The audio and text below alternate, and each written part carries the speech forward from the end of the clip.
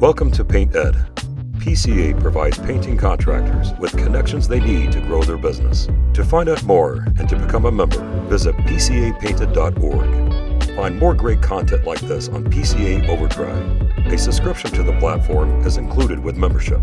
For all of you non-members out there, sign up for a free trial. PCA Overdrive is available on the App Store and Google Play. All right. Well, I hope that you guys have had a great conference so far. You know, we're on the last day, and I hope you guys have learned a lot. Have you guys learned a lot? Okay. But what about What about the relationships? How about this community, right? Can we have a round of applause for the PCA community? You know, I've seen some amazing things. I've had some really deep and impactful conversations. This week, I saw somebody become the godfather of a person's baby. That's what the power of this community is, right? It's special. It's special. And being part of the PCA, it really adds value to our lives, not just to our business, but just to who we are. And I think you just really, for a second, just need to recognize that you're unique. We are unique. You know, there are a lot of professionals coming in and people who go to conference. They're road warriors. They're going to all these conferences, and they're just like, man, there's something special about this community. And what I want to, we're going to have a great discussion. I want you to start thinking about questions because I really want this to be, audience-led and audience-driven. But for me, social media is really about that community. How many of you are in a paint contractors group on Facebook?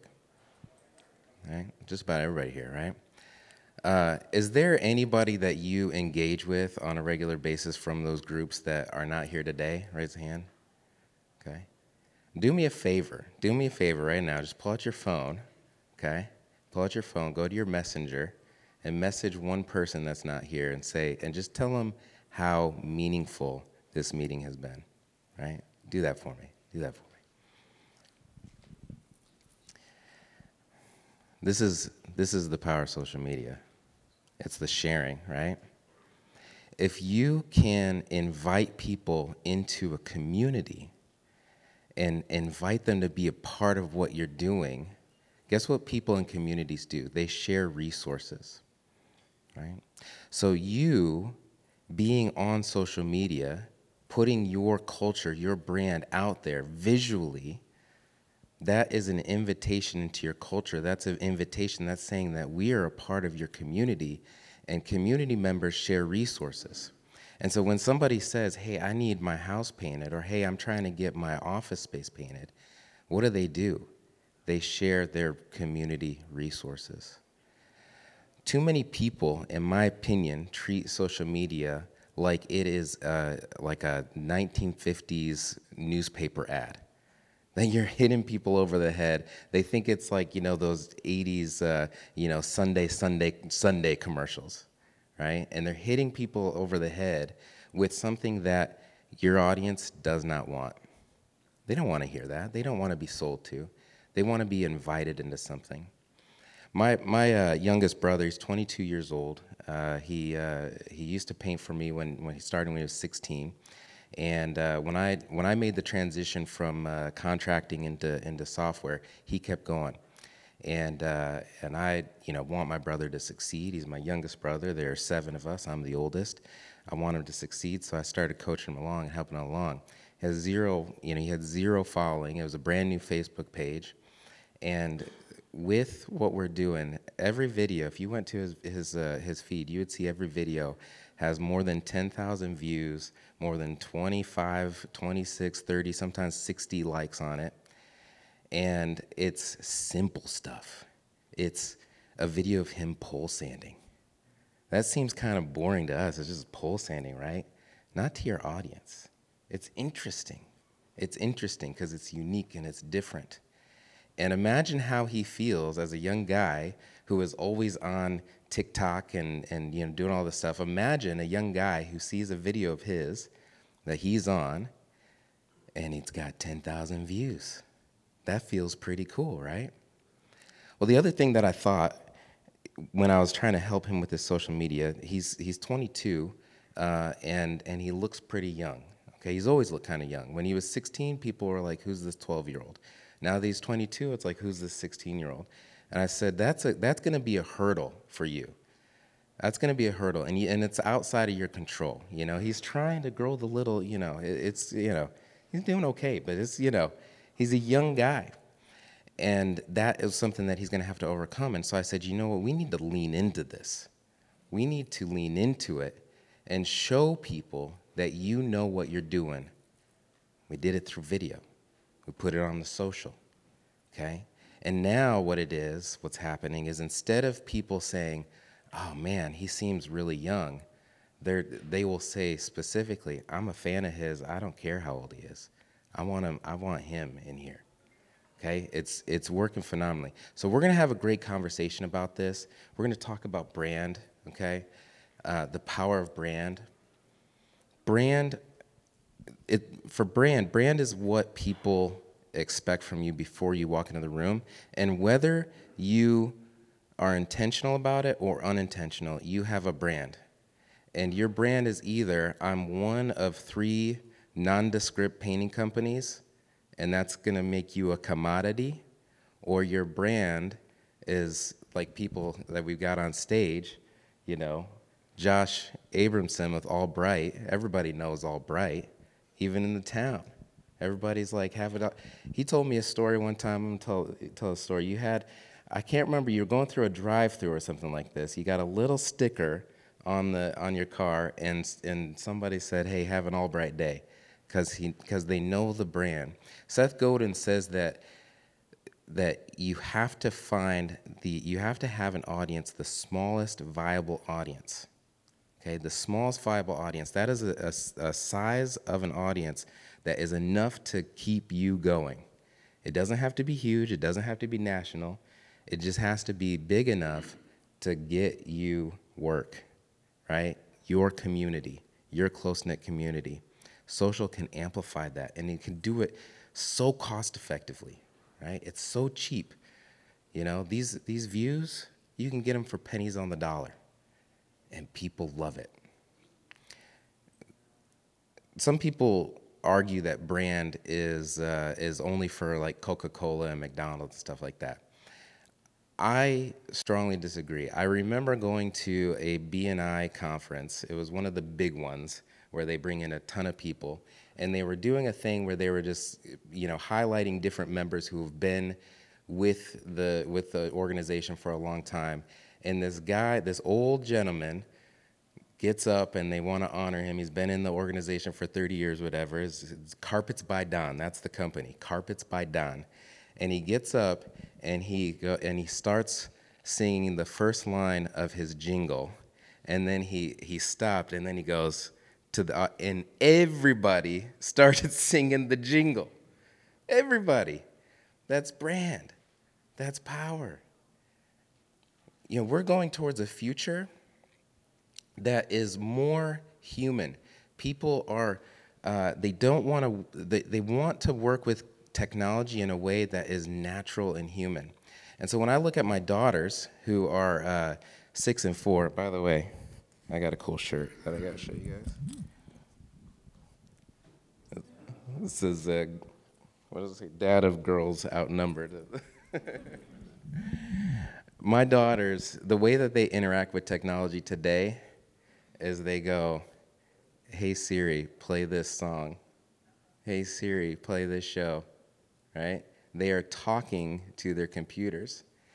It's human. There are 2 grad students here from Carnegie Mellon at this conference studying human-computer interaction. People are wanting to interact with technology in a way that's more personal. So when you think about that voice and you say, hey Siri, find me a painter, who's going to show up? Well, whoever's going to show up is whoever is at the top of Google. Now, I'm in software now, so I do a lot of different social media stuff and everything. And maybe you've heard of a scheduling software called Calendly. That's not the company that I work for. That was a competitor. I was trying to figure out on Google the search factor. I was trying to figure out how can I get to rank higher, and the category is scheduling software. And out of all of the key terms that I looked at, scheduling software had the highest. And the amount of keyword volume that it had on a monthly basis was about 12,000 monthly searches. Okay, 12,000. So I was like, okay, that's not bad. But then I typed in the word Calendly into the keyword search term. And do you know how many monthly searches the word Calendly has? 201,000 monthly searches. And I thought, dang, we're not catching up on these little keywords. It's got to be brand. And so now what I think of is, instead of, hey Siri, find me a painter, I think, hey Siri, find me Garrett Painting. Hey Siri, call Albright Painting. Hey Siri, call Phillips Painting. You know? Hey Siri, call Harpeth Painting. That's what's going to happen. And unless you build a brand on social media, people will not say your name when they start searching.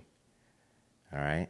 So we're going to have a great conversation here. And I want you to think, I want you to ask questions, think about this. We got a mic here in the center if you want to line up. But let's go ahead and introduce our host, our panel. I'm the host. This is our panelists, and let's have this conversation.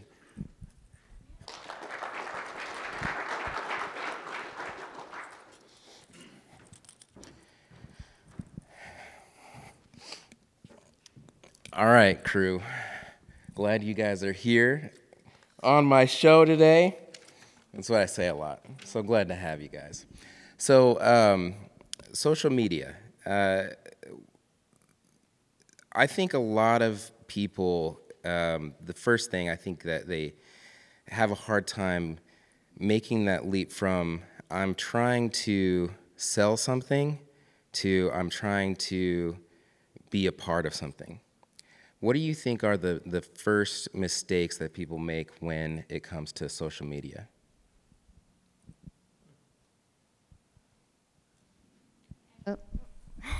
Hello, everyone. I'm the marketing manager here at PCA. We're very happy to have you, first of all. And answering your question, the errors that I've seen, because I had the opportunity to work on the other side, like looking at your business, like seeing you, it's for many brands, you don't know who you're targeting, how you're targeting, and how to use the content to reach the audience. So whenever we share something, there should be that interaction. But first, I need to understand who I'm targeting and what I'm trying to do with the content I'm promoting in my social media channel. So that's something that I feel people should have in consideration when like approaching social media. So yeah. So you bring up targeting. First the panelists, and I'd even open this to smart folks in the audience. How do we think about targeting? Who should we be targeting when we're creating our ads? So I just got asked to be on here, so I'm not like totally prepared, but yeah, these two are on the spot, by the way. I just pulled them from the audience. So who they should be targeting is identifying, like you were saying, have a plan, but identifying what type of work you want to be doing, and then going after that type of customer. So if you decide what type of work you want to be doing, and you're able to communicate that through your social media, that's a helpful tool. But I like to think of some of the things that people maybe don't do enough, or the mistakes they make. I would say one is they don't post enough. They're not on there enough. They're not doing enough to tell their story. I think that there's times that when you're not sure of your audience, you're not sure of your plan, you can get lost and a lot of times I think people make mistakes where they just too much of the same thing. It gets boring, it gets repetitious. So you got to change it up.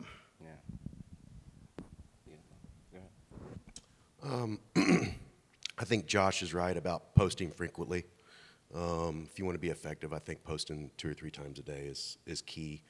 You need to post enough that, you know, you're at the top of the feed and people are seeing your posts a lot and they feel like they're getting to know you and you're making that personal connection. And I think you made a great point about not trying to sell anything to anyone.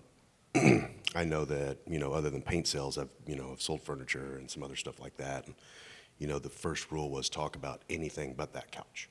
You know, you're talking about their kids, their dog, you know, whatever they want to talk about, but you're not trying to sell them that couch. And it's the same way with a paint job. You're just trying to connect with them. You want them to get to know you and trust you and feel comfortable with you so that when they do want something painted, you're the first person they think to call. I think for a lot of people, sorry, my voice is a little bit froggy. Thanks, Sherwin-Williams, for sponsoring that awesome event last night. I think for a lot of people, one of the biggest challenges right away is fear, right? Raise your hand if you've ever been scared to post something on social media, whether it be for your business or personally, right? That's a lot of hands. And one of the biggest things is that we're all very scared of being judged, right? I mean, for me on a daily basis on my personal page, if I'm going to post something, I'm scared of being judged or people thinking your brand might not be cool or whatnot. But at the same time, I think if you're very confident in yourself and you love your business and you love what you do, who gives a shit what somebody, pardon my French, thinks about your brand? And in terms of posting the content, I used to work for what was called a multi-channel network. They're like partners of YouTube, and they help people grow their audience and do all that stuff. And something that we learned through the YouTube courses is that don't post something that you don't love, or don't create content that you don't love. Find something that you love and stick to posting that content and keep it true to yourself. And don't try to think, oh, this post needs to be a video of 10 minutes long, or this needs to be 3 photos. Find what you actually love doing and that doesn't make you scared to post. And that's like a very, very good place to start. Post what you love. That's so good. Do you have more to say on that? No. Yeah. I was having a conversation the other night, I think it was maybe after the Ben Moore event, and the comment got brought up of like, I just feel so uncomfortable turning the camera on myself. And, we started talking about it a little bit, and I just thought about how uncomfortable it is for the homeowner to bring somebody into their house who they don't know. And when you are creating content that is showing the people who are doing the work, that builds that comfort level for them so that they feel more confident in who's coming in. And so, I think that what makes us uncomfortable is that we think that we're like almost bragging about us. We think that we're making it about us, but this isn't about us. It's about them. It's about the customer and serving the customer and making sure that they feel comfortable in our home. We got a question. Great. Yeah, please. Can you provide maybe some hacks for them, maybe something to help them out to figure out how they can schedule these posts that perhaps they don't have time to do?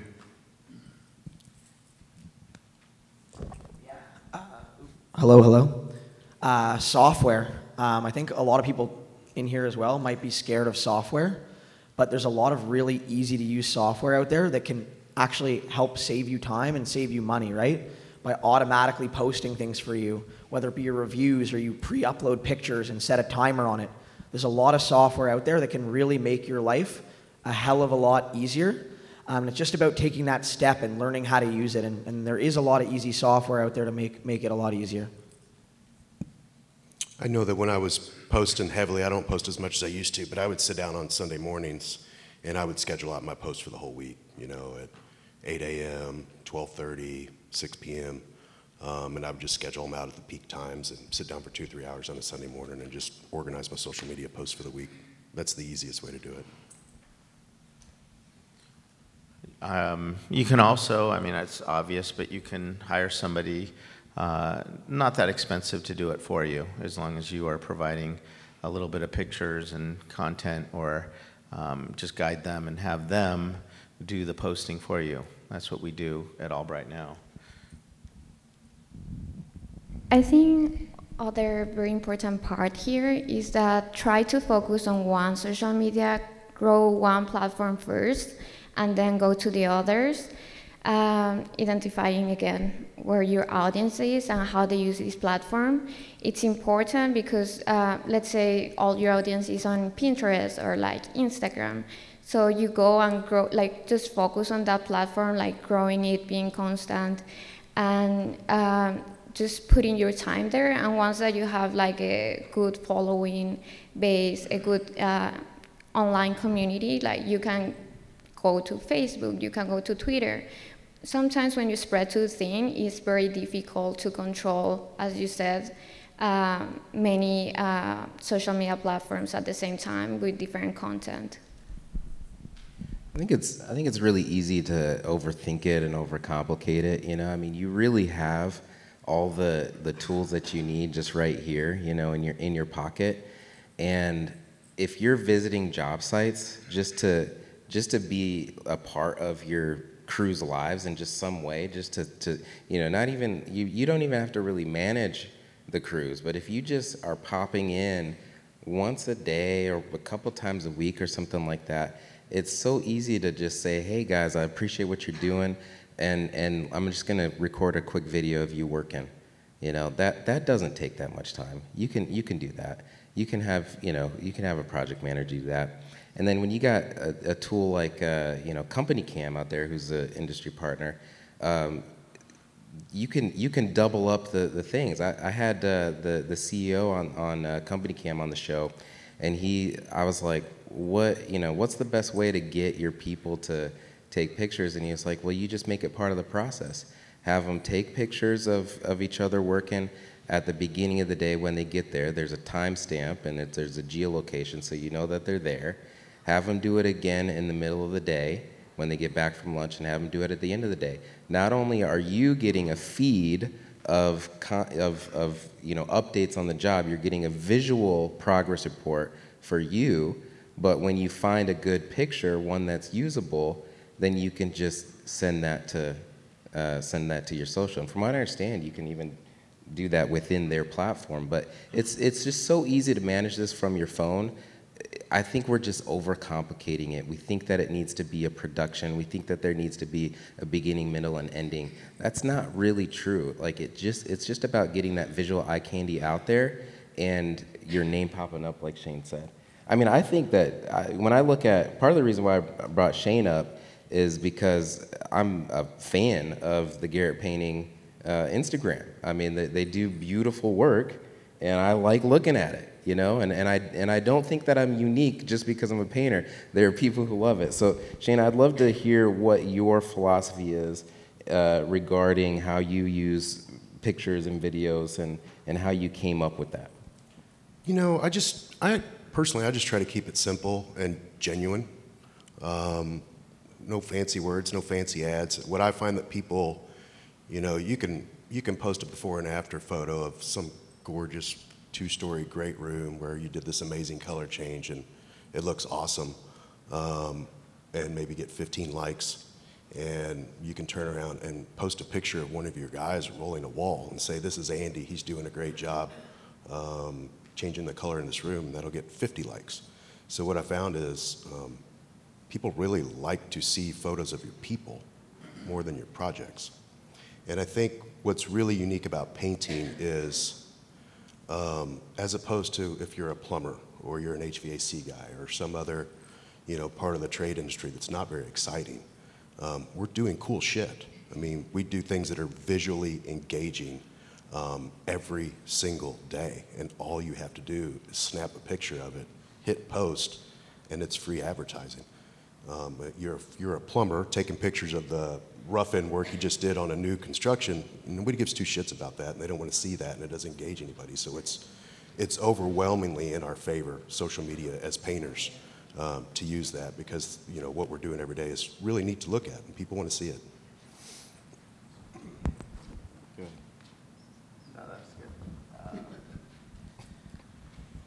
I liked also what you had said, Shane, about trying to do things that don't even talk about what it is you do. I remember one of the first videos we did it was all about our values. It had nothing to do with painting, and it won like the national award for our best video through the PCA. But I loved it because it would just, never once did our video talk about or show any of the work we do. But at the end of the video, you wanted to hire us but it never talked about our actual work, which I like doing. I like thinking outside of the box. Whenever you're thinking of what could I post today, what could I do, just try to think outside the box. What has somebody not thought of yet? What could I do to engage somebody that doesn't have to be talking about painting, even though, like you said, painting is a great visual for us to have as our medium, but also think outside of the box sometimes. Any other personal philosophies or philosophies that you think would be, apt for our audience? What are your guys' philosophies on social media? Okay. So one of them is make it interactive. Social media is an online networking platform. So whenever you push content, let's say make a poll, make it about them. People like to be recognized. People like this interaction, and same as you treat them in person, you can treat them in social media. Know what's your purpose with the content you're creating, and use that to your advantage. So that's the first philosophy I have. And the second one, try not to spam. And with this I mean, you need to share. In the other part, right now we are in times that people try to get more personal interaction. We don't want to see a brand, but we want to see who's behind the brand. And that's what creates a connection and more trust between your online community and your company. Yeah, my philosophy really, again, is just stick to posting stuff that you actually love and that's true to yourself. Because if you're trying to be something maybe you're not, or you're trying to go further than what you're actually capable of, you're probably going to get very stressed out when you're thinking, I'm starting to film this big video now, and I don't really know how to film this big video now or edit this big video now. So I think Shane was maybe saying, keeping it simple and really keeping it true to yourself and really working your way up from there. And one other thing too is, as a consumer, I can tell you what I love is when I see pictures of people's work or products, if they really mention exactly what it is as well, because a lot of people are going to be looking at your social media because they might not know what they actually want. And if they see a picture of you and your team maybe painting a wall and you list the color type, the shear type, all that stuff, they might end up just calling you up or DMing you or sending you a message saying, hey, I saw this photo and this is what it said it was. I want that exact same thing. And that might make your life a lot easier as well. I was wondering if you guys might be willing to share social media hacks, for getting followers and things like that. I've heard of people doing giveaways and stuff around going back to school with backpacks and school supplies. And I'm just wondering if you guys have any tips on how you can build your base like that. First thing that I would say to anybody, and I actually did this with my dad's business, is start with your friends and families. If you're not inviting your friends and family to follow you, you're missing a huge base right there. So always, always, always start with your friends and family. Because also, if your friends and family don't follow you, you can always call them up and say, you better hit that button or I'm coming to your house right now. But seriously, start with your friends and family and the people in your own network. I think it's a good idea to friend as many people in your local area as possible, especially business people, insurance agents. There's all kinds of business people in your area that are very active on social media and have a lot of friends. So I friend a lot of people and send them all invites. And I used to boost posts quite a bit in the winter to drum up cabinet work. And anybody that likes a boosted post, you can go and invite. So I built my audience quite a bit that way. Yeah, to go in a little deeper on what Shane is saying, pure tactics here. So, if you, you post a video or you post a photo and you boost it, there are different objectives for the campaign, is what they call it. And the engagement objective will optimize the ad to be shown to people who are likely to watch it or click on something, click like, and that's the primary objective.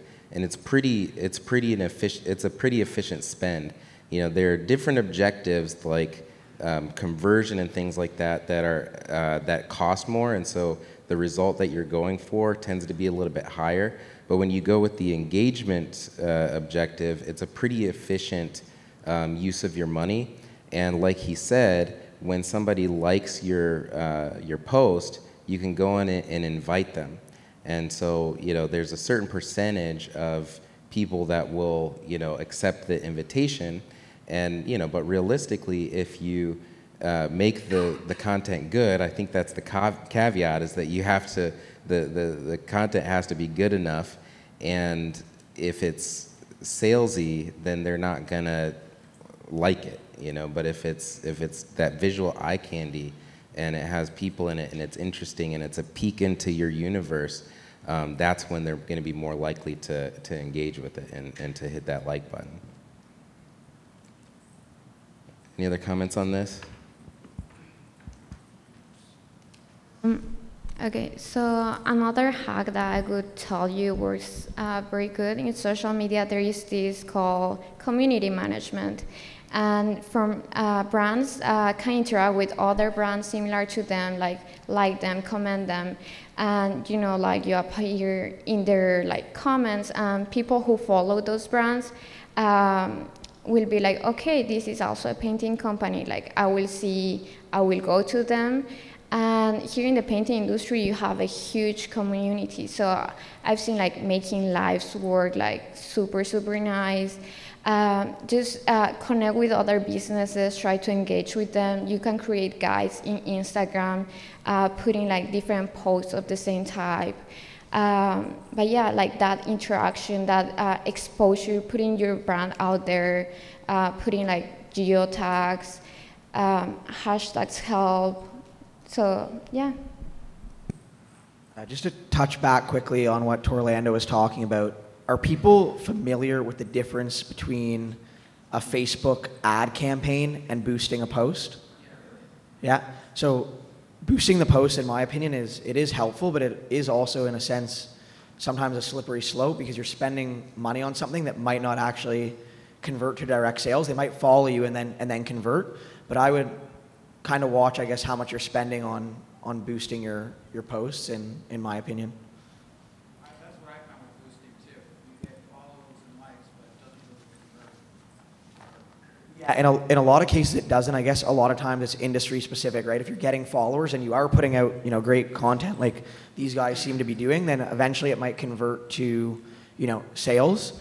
And maybe they can probably touch more on that if they've ever boosted their posts and versus, doing more things like Facebook campaigns. They can probably talk better on that.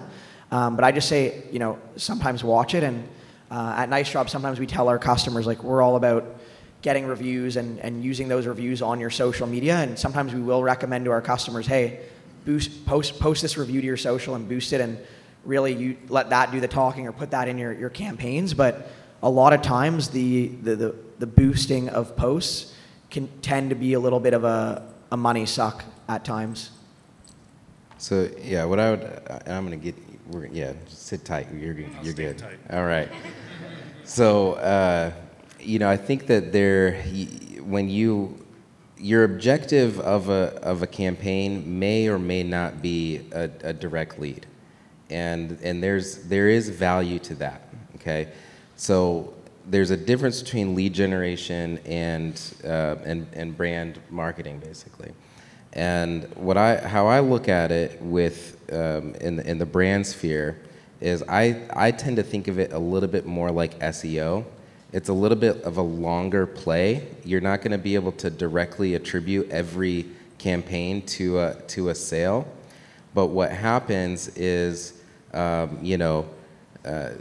Beth from whatever company. She likes it and sees the post regularly. She loves it. And then at the water cooler, Sarah mentions, hey, I'm looking for a painter. Do you have any recommendations?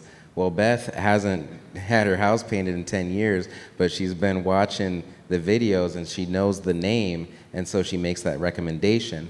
Well, she says the name, and so now Sarah, I think that's the name I used, goes to Google and searches for the company, and then it shows up, and now on your attribution software, Google gets the credit when really it was Beth who saw the social media exposure and made the recommendation.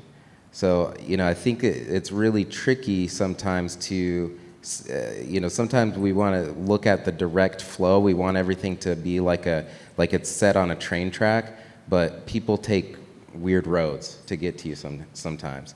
And so I do agree that you want to be careful with the ad spend. It has to be within reason. But if you're expecting it to convert into direct sales, it's always a little bit, they get there and it ends up being very cost efficient in the long run, but it is a long play. It's a little bit more like SEO in that way. Matt, you got a question? Yeah, just a little success story that we've noticed, and I'm seeing if you guys have seen the same. Used to do all the social media on Facebook myself, then we kind of hired an outsourced company. Noticed doing headshots of our guys' anniversary dates. We get a lot of feedback from customers that use that guy, like Tim. Oh, Tim was great. They did a great job on our house. Next thing you know, they're posting different people getting referrals off of those jobs. So what I've noticed is, or I should say, have you noticed with your experience, do you see more media going in that direction, showcasing the guys that work for you? Hello. Yeah, we did. We do, and that's exactly right. If you could get little bios about your team, what their interests are, what you like about them, and you post a headshot or a picture of them, it gets a lot of engagement. Not only that, but they share it with their family and friends, and then it gets you more engagement as well. That's a great idea. Thank you. Heavily agree, especially if you're posting it with like a congratulations to them probably for doing a great job. I'm assuming your employees would absolutely love that shout out, and they're probably going to be more likely when you ask them, hey, can you take a photo for me on this job? They're going to be more like endearing to you and probably wanting to actually help you create that content. I know when we do our Christmas parties, we give out awards to the painters, cleanest van, best attendance, most Google reviews, and we make little certificates and we have them stand up, hold their certificates, and we post that on social media, and people just absolutely love that. Question. So targeting, I know we touched base on it a little bit, but is there certain programs that you guys are using when running an ad to look at the analytics to help better your targeting? Because that's one thing that with Facebook especially, because they have the radius targeting. Are you guys targeting each city? Is there just basically in that note what age groups or a certain women to men? That's really what we're struggling with. I keep it painfully simple. I'll do a $100 boost on an ad. I know which subdivisions in our town we work in the most. I know what side of town we work in the most. I know that we're mainly marketing to upper middle class housewives that are interested in kitchen design and DIY stuff and things that someone that wants to paint their house would be looking at and into. And then we just go to that target area. I know that Thornbrook, we do a lot of work in Thornbrook and Copperstone. And so I just literally just target those areas. It's painfully simple. Awesome. Yeah, it's a great question. We're doing a lot of A/B testing where you'll test the same image and you'll give it to different audiences to see if one did better than the other, or we'll test an A and B photo or video, but to different audiences to see. And yeah, and you track all that and you see which one's working. And you'll see some will just flat out just be duds. And you thought, I would think that was going to be the one that was going to take off. And then this other one that you're like, that's not that great. But that's the one that's really starting to take off and get used and that sort of thing. So it's all about the testing. I'd always suggest doing A/B testing so that you're not just trying to test one, you're testing 2 or 3 to see which one is going to take off.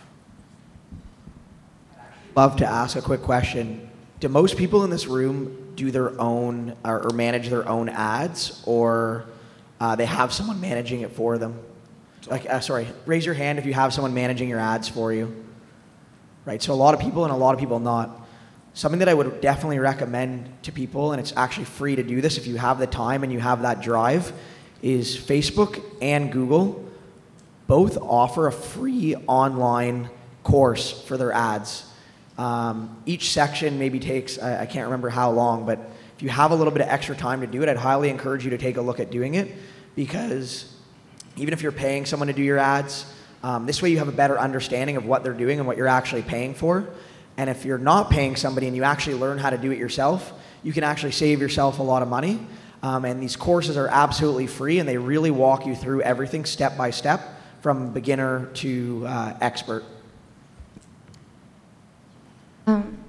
One more thing that I'd like to add to that, try, whenever you build your community, try targeting lookalike audiences, because social media uses artificial intelligence, and they are very good at do that. So whenever you target a lookalike audience with this range of age, that can afford to pay my job, they will take care for you to find audience that's right for your brand.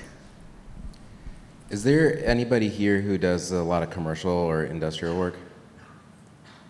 A couple handfuls. Okay, I'm gonna, this one's for you. It's the same topic here, but I'm gonna, this one's for you.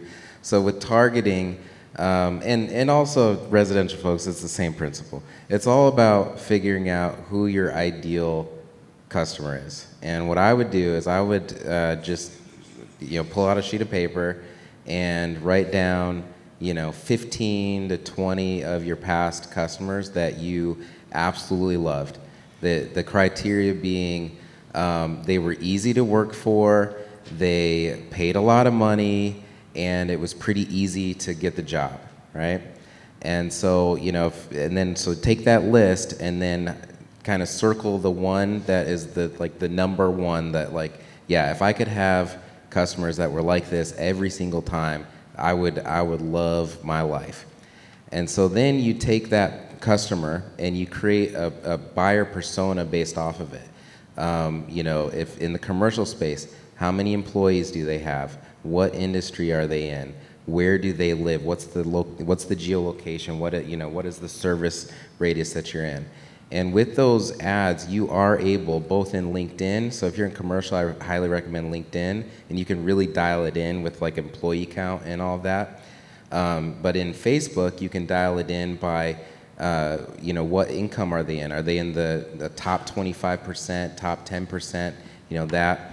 And you can target interest, and Facebook makes it easy because you can create a smart audience and start from there. I would tweak it because you have age, with residential, you have more age things to consider.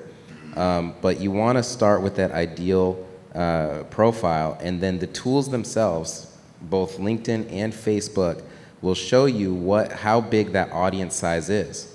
And you want the audience, again, to be the smallest viable audience possible, and you want to look at the reach to impression ratio. So a reach is how many people the ad got to. The impressions are how many times the ad was seen.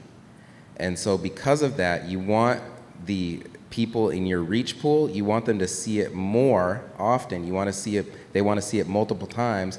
And so you want to have 4x or even 10x the reach to impression ratio, so that those people, they're not seeing your ad one time and forgetting about it, they keep seeing it. So the targeting, it's all about knowing who your ideal client is and then making sure that when you post those ads, that they go directly to those people every single time so that they're seeing your messages consistently over and over and over again. Question from the audience. What bad recommendations do you guys often hear?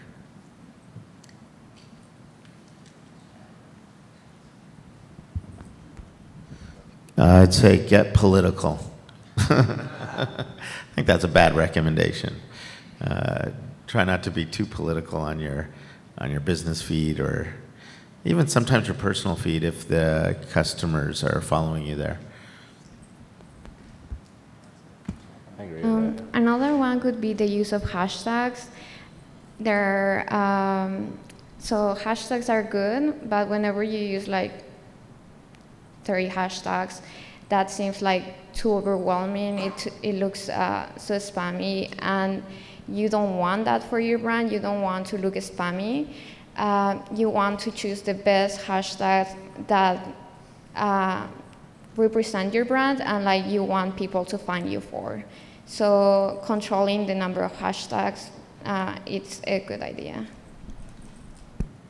One would be just to take a picture without asking. Again, you're going into people's homes, and I'm assuming some people or the odd person might not actually want you to take a picture of inside of their house. So I guess a bad one would be just, take the pictures without asking the customer. I think, has anybody followed realtors on Facebook? They are the worst in the world at Facebook. I mean, they are so bad. And what a lot of them do, they get into these groups where they think that they have somebody who will do these canned marketing things. They'll write like a canned blog post about like tips for like saving money on your water bill. And then, it'll be the same article, 10 different realtors will post it. It's really ugly. It does nothing for it. And when you look at their engagement, it's nothing. It doesn't work at all. And I think when I was contracting and running my own marketing, a big thing that I struggled with was being confident enough in my identity as a painter to believe that the content that I had as a company was of value. I constantly thought that I needed to create, pretend like I was an interior design, blog or magazine. I didn't need to do that, and it didn't work. And I put so much effort and time into creating these articles that were like, 5 colors for the spring, that it just like never turned into anything.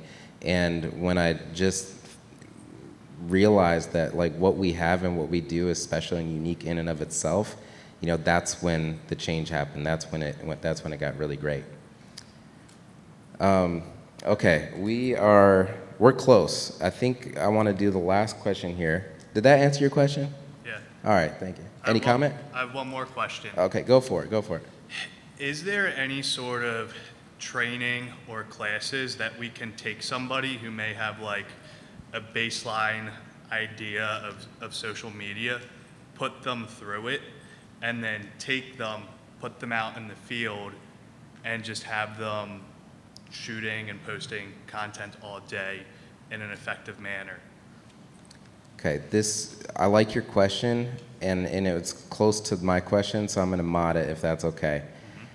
I think the question is really, should we be doing this ourselves or should we be hiring it out? And if we're hiring it out, should we bring somebody in and train them, or should we hire somebody with experience? Is that okay that I modded that question that way? Yeah. Great, thank you. Questions, or answers? I think every business is different, and you come to this expo and there's all these panels and all these chats, and it's almost like if you walked out of here and did everything that everybody said, your like monthly budget would be probably $50,000, $100,000, right? So I think it's really a matter of drilling down. What is the most important thing to your business? And one of these guys, I can't remember which one he said it best, was in the beginning maybe just start very, very simple. So for me, I would say, probably don't leave here and hire someone right away. try and see if you're capable of doing it on your own first, or even ask if you have a bunch of employees, hey, is anyone here good at posting social media? Do any of you manage your own Instagram page, and what kind of content do you post? So I would say start from within, and if it's really not working, then yeah, maybe look elsewhere, but I think it's very, very easy to actually just start from within. I personally couldn't imagine paying somebody to do my social media, and I'm someone that pays somebody to do everything because I don't really like to do much of anything. But social media posting is just so easy. I just have my guys send me pictures from the field. I choose which ones I like. I post them, and I wouldn't pay somebody to do that. Josh, what do you think? So I like, everything that's being said here. I think there are some people here, though, that know that they need social media, but they just want nothing to do with it. And I think those people here do need to look either within, like you said, they're 3 feet from gold. I like what you said about, there might be somebody on your crew that's really good at it, that you could just ask to start doing it. And then there's these programs that you could sign them up for where, like Content Fresh or something like that, where you could post, they could post for you, you could approve it before it goes out, if that's something that you're concerned about. But for some of us, it's very easy. We just like, I love posting on these pictures and the things that we're already doing, and I have a headspace for it. So I think that, you just need to find what works for you. And I love what you say about you just got to be real. The realer you can be about who you are, the more you will engage your very audience. And when you're trying to be something you're not, it tends to just get boring for you and for everybody else. So. All right, let's do a last call for questions. Okay, so if you have a question, make sure you get in the line here because we're getting close to the end. Let's have you ask your question. I'm going to ask one last question, then anybody who wants to, get your last question and get in line. What's your question? This is they go kind of together. It's 2 questions. How many words are too many words on a post? And roughly how many minutes or seconds should you do a video on a post? That's a really good question. Videos, the shorter the better. Nobody wants to look at anything for longer than 10 seconds, and nobody wants to read more than 2 or 3 sentences, in my experience. Most people don't want to read a paragraph of information. And I know because from trial and error, nobody wants to watch 20 or 30-second video. 10 seconds and they want to move on. Yeah, I struggle with that. I go back and forth because I like that social media now kind of hides your long posts. So if you post something that has a lot of words to it, it'll actually condense it. And if that person is a reader and wants to know more, they can click on it and know more. So I don't stay away from long posts versus short posts because I feel like you can do both. And then with the seconds, or for video length time, I tend to try to stay within or under 30 seconds because I know that it's better. People don't want to engage that long. Sometimes how many times do you do this where you scroll past a video and you don't even put the sound on, you don't need nothing, you're just seeing some movement and you kind of scroll on it. If something catches your attention, then you'll watch it. And sometimes it could be okay if it's a little bit longer, if you have interesting content. But I do worry about, or when we're putting stuff out that's just too long of the same thing. You've got to be either engaging in long or short, and don't repeat whatever. Don't sit too long on some process that's just going on for too long when you're doing your videos. I have a double-edged sword almost, and I heard an interesting stat, I think it was last year, that the average person, I think aged like 18 to maybe like 40, is scrolling through 500 feet of timeline a day. 500 feet of timeline a day. That's like at least like 6 of these rooms probably, right? So you basically have almost 1/10 of a second to catch someone's attention. 1/10 of a second to catch their attention. So a lot of times shorter is better, but I think it really depends on the platform. Like if you take something like YouTube, for example, And in their academy, they actually teach you this. It's about, again, doing what you love. If you're putting out like 5-minute videos and you're loving doing that, don't be changing the length of your videos because you're trying to meet some algorithm. Otherwise, you're not going to be yourself, and your content will actually probably suffer because of it. So again, it depends on the platform and what you're trying to really achieve. Like if you're trying to give like instructional videos, then yeah, you might probably want to make it a little bit longer. But if you're trying to get people to click on a call to action and maybe contact you, keep it a bit shorter. This point of platform by platform is an important note, and each platform has their recommendations. So YouTube, for example, they actually do recommend 7 to 10 minute piece of content at least on that platform. People tend to just stay on YouTube longer. They want to push play and just kind of almost like they're watching TV a little bit. With Facebook, they actually recommend 3 minutes. They say that 3-minute videos tend to perform better. But here's the caveat. In my experience with just the data, average view time is about 7 seconds, and that's across multiple businesses that I've managed their accounts. And so if you do not capture their attention in 7 seconds, the video's toast. If you capture it in that first 7 seconds, then they may stick around longer, and you can see they will give you the metrics of people watched 25% of the video, 50% of the video, 75% of the video, 90% of the video, all the video. You can track that, and I think it's just a matter of going in and looking at those videos and seeing what actually performed. What videos did they actually watch, to the end or to 75% of the way through? I agree with what Josh said. If it's too repetitive and ongoing. Yeah. I would also suggest, there's something that just came to mind that I think more people need to be doing, and that is putting your phone number in your post, as well as if it's a local number or if it's one like I have, 1-800-painting. But another thing I would say to put in your post a lot is the area you service, because a lot of times that feed will be served up to somebody, and they may be in your area, but they don't know you're in their area. And they're like, I'm not going to click on it, or I'm not going to, it's too much work for them to try to figure out where you're from.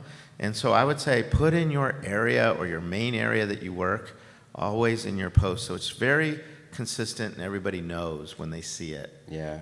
I see that a lot. I see, I get served up ads all the time from other competitors, and I'm like, well, they're in Ohio, so I don't know how I got that, but I got it, Yeah. And you can even tag the neighborhood itself that the house is in. That's pretty cool too.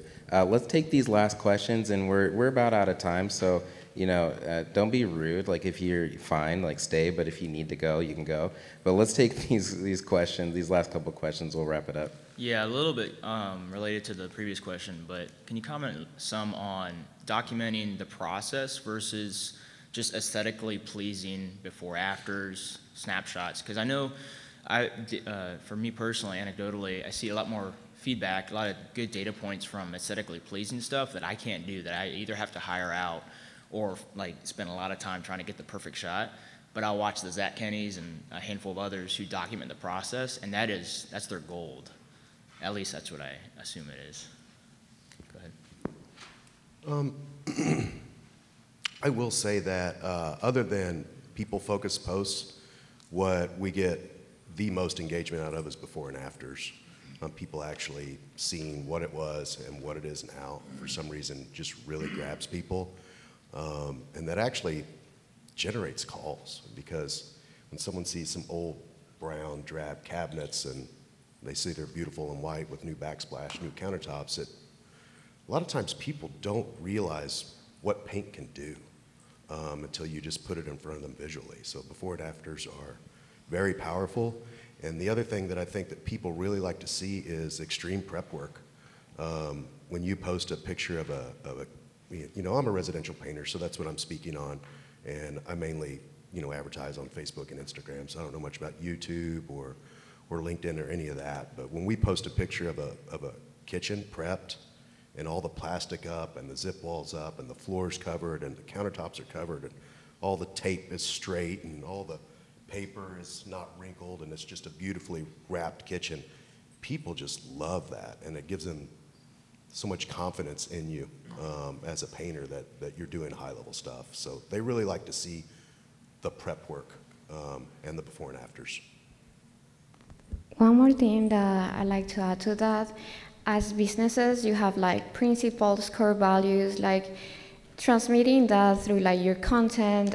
That's something that really speaks to people because your business is unique to you. And whenever you share your core values and like your principles, like people are very interested to like, okay, I want to like engage with this brand because this is what they stand for, they represent. Yeah, I would, to answer this question, I think the combination of both is really great.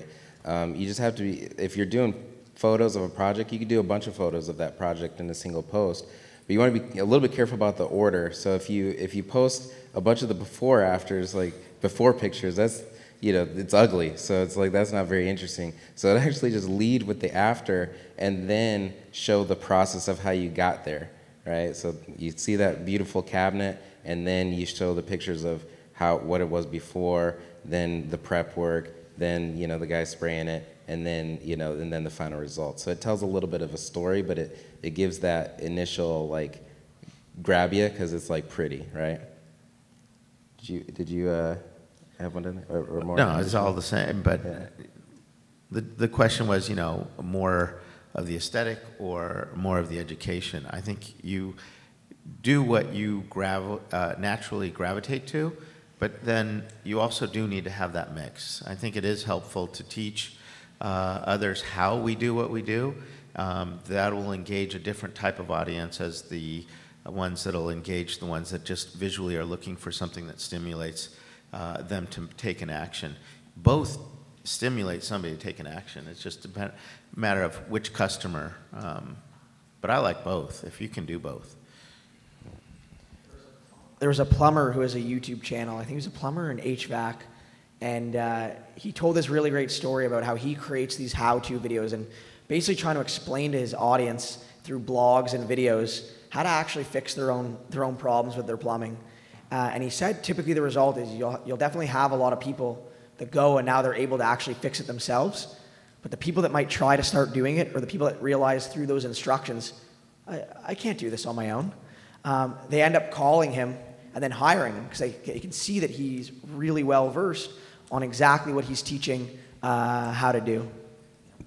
Yeah, you're seen as an expert, and they call the experts. Yeah, you give them more work than they actually want to do. So let's take this last question. Or if there's anybody else that has a final question, like come up. But if not, this might be the last one. Yeah, Catherine was speaking about how you start with one platform, you get good at it and move on to the next, right? And many of the contractors here, they're really good at the Facebook, Instagram. But can you guys speak to just staying abreast of all the platforms that are either new, right, like TikTok, or the emerging ones like Clubhouse, you know, those kind of things. Can you tell us kind of where does it end, right? Or how informed should they be about all of those new platforms? I would say try to find where your audience is. It seems that, you know, who is your audience? What type of people are you trying to attract?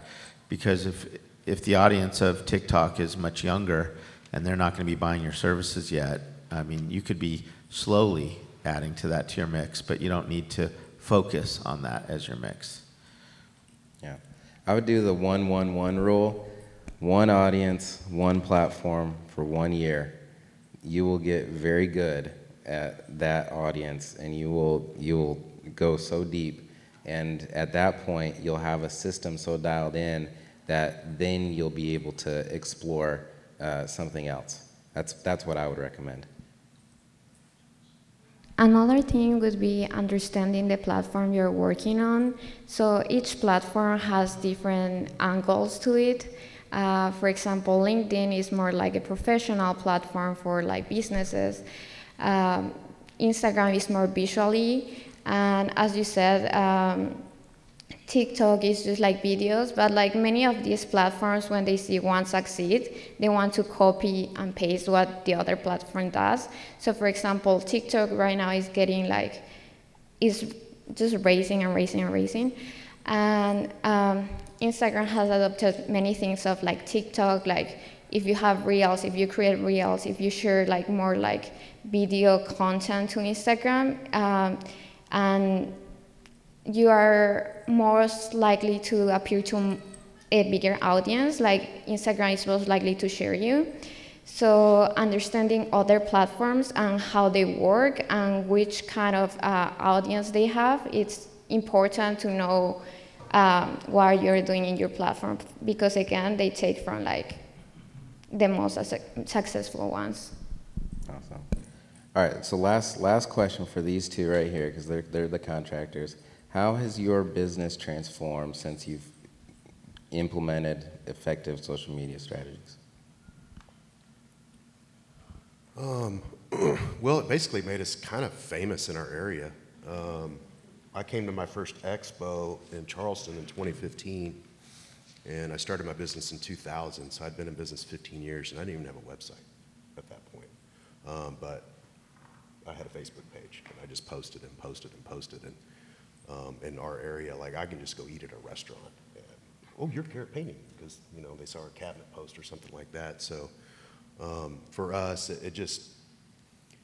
it made us an expert in the field in the eyes of our audience, and it just got our name out there so much that I did so much work on social media for so many years. I really don't have to do that much work anymore because it just kind of generates itself. Awesome. Yeah, I would say I love the fact that I have people anywhere I go, whether it be locally or nationally now, saying the language back to us. Like you said to me today, I'm having an all-bright day. And I love that because that means, it's working we're putting out there. I would encourage any one of you, anything that you do or say or are passionate about, put that on the social media for yourself, because that language becomes a part of who you are and your brand. And that's something that we've done. And so we get people coming up to us anywhere we are in our community, and they're saying our language back to us, like having an all bright day, or how are you doing? I'm all bright. We have a lot of fun sayings. Our latest one is, don't worry, everything's going to be all bright.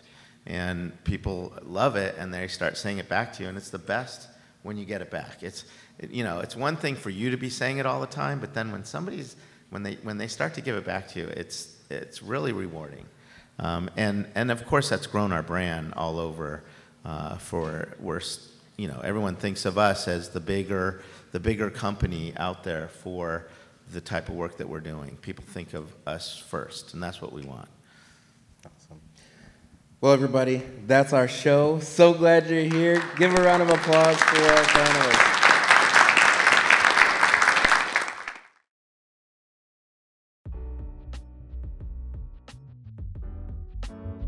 Paint It podcasts are produced by the Painting Contractors Association and are made possible by members and industry partners. To find out more about upcoming education opportunities or for more information about joining PCA, visit pcapainted.org.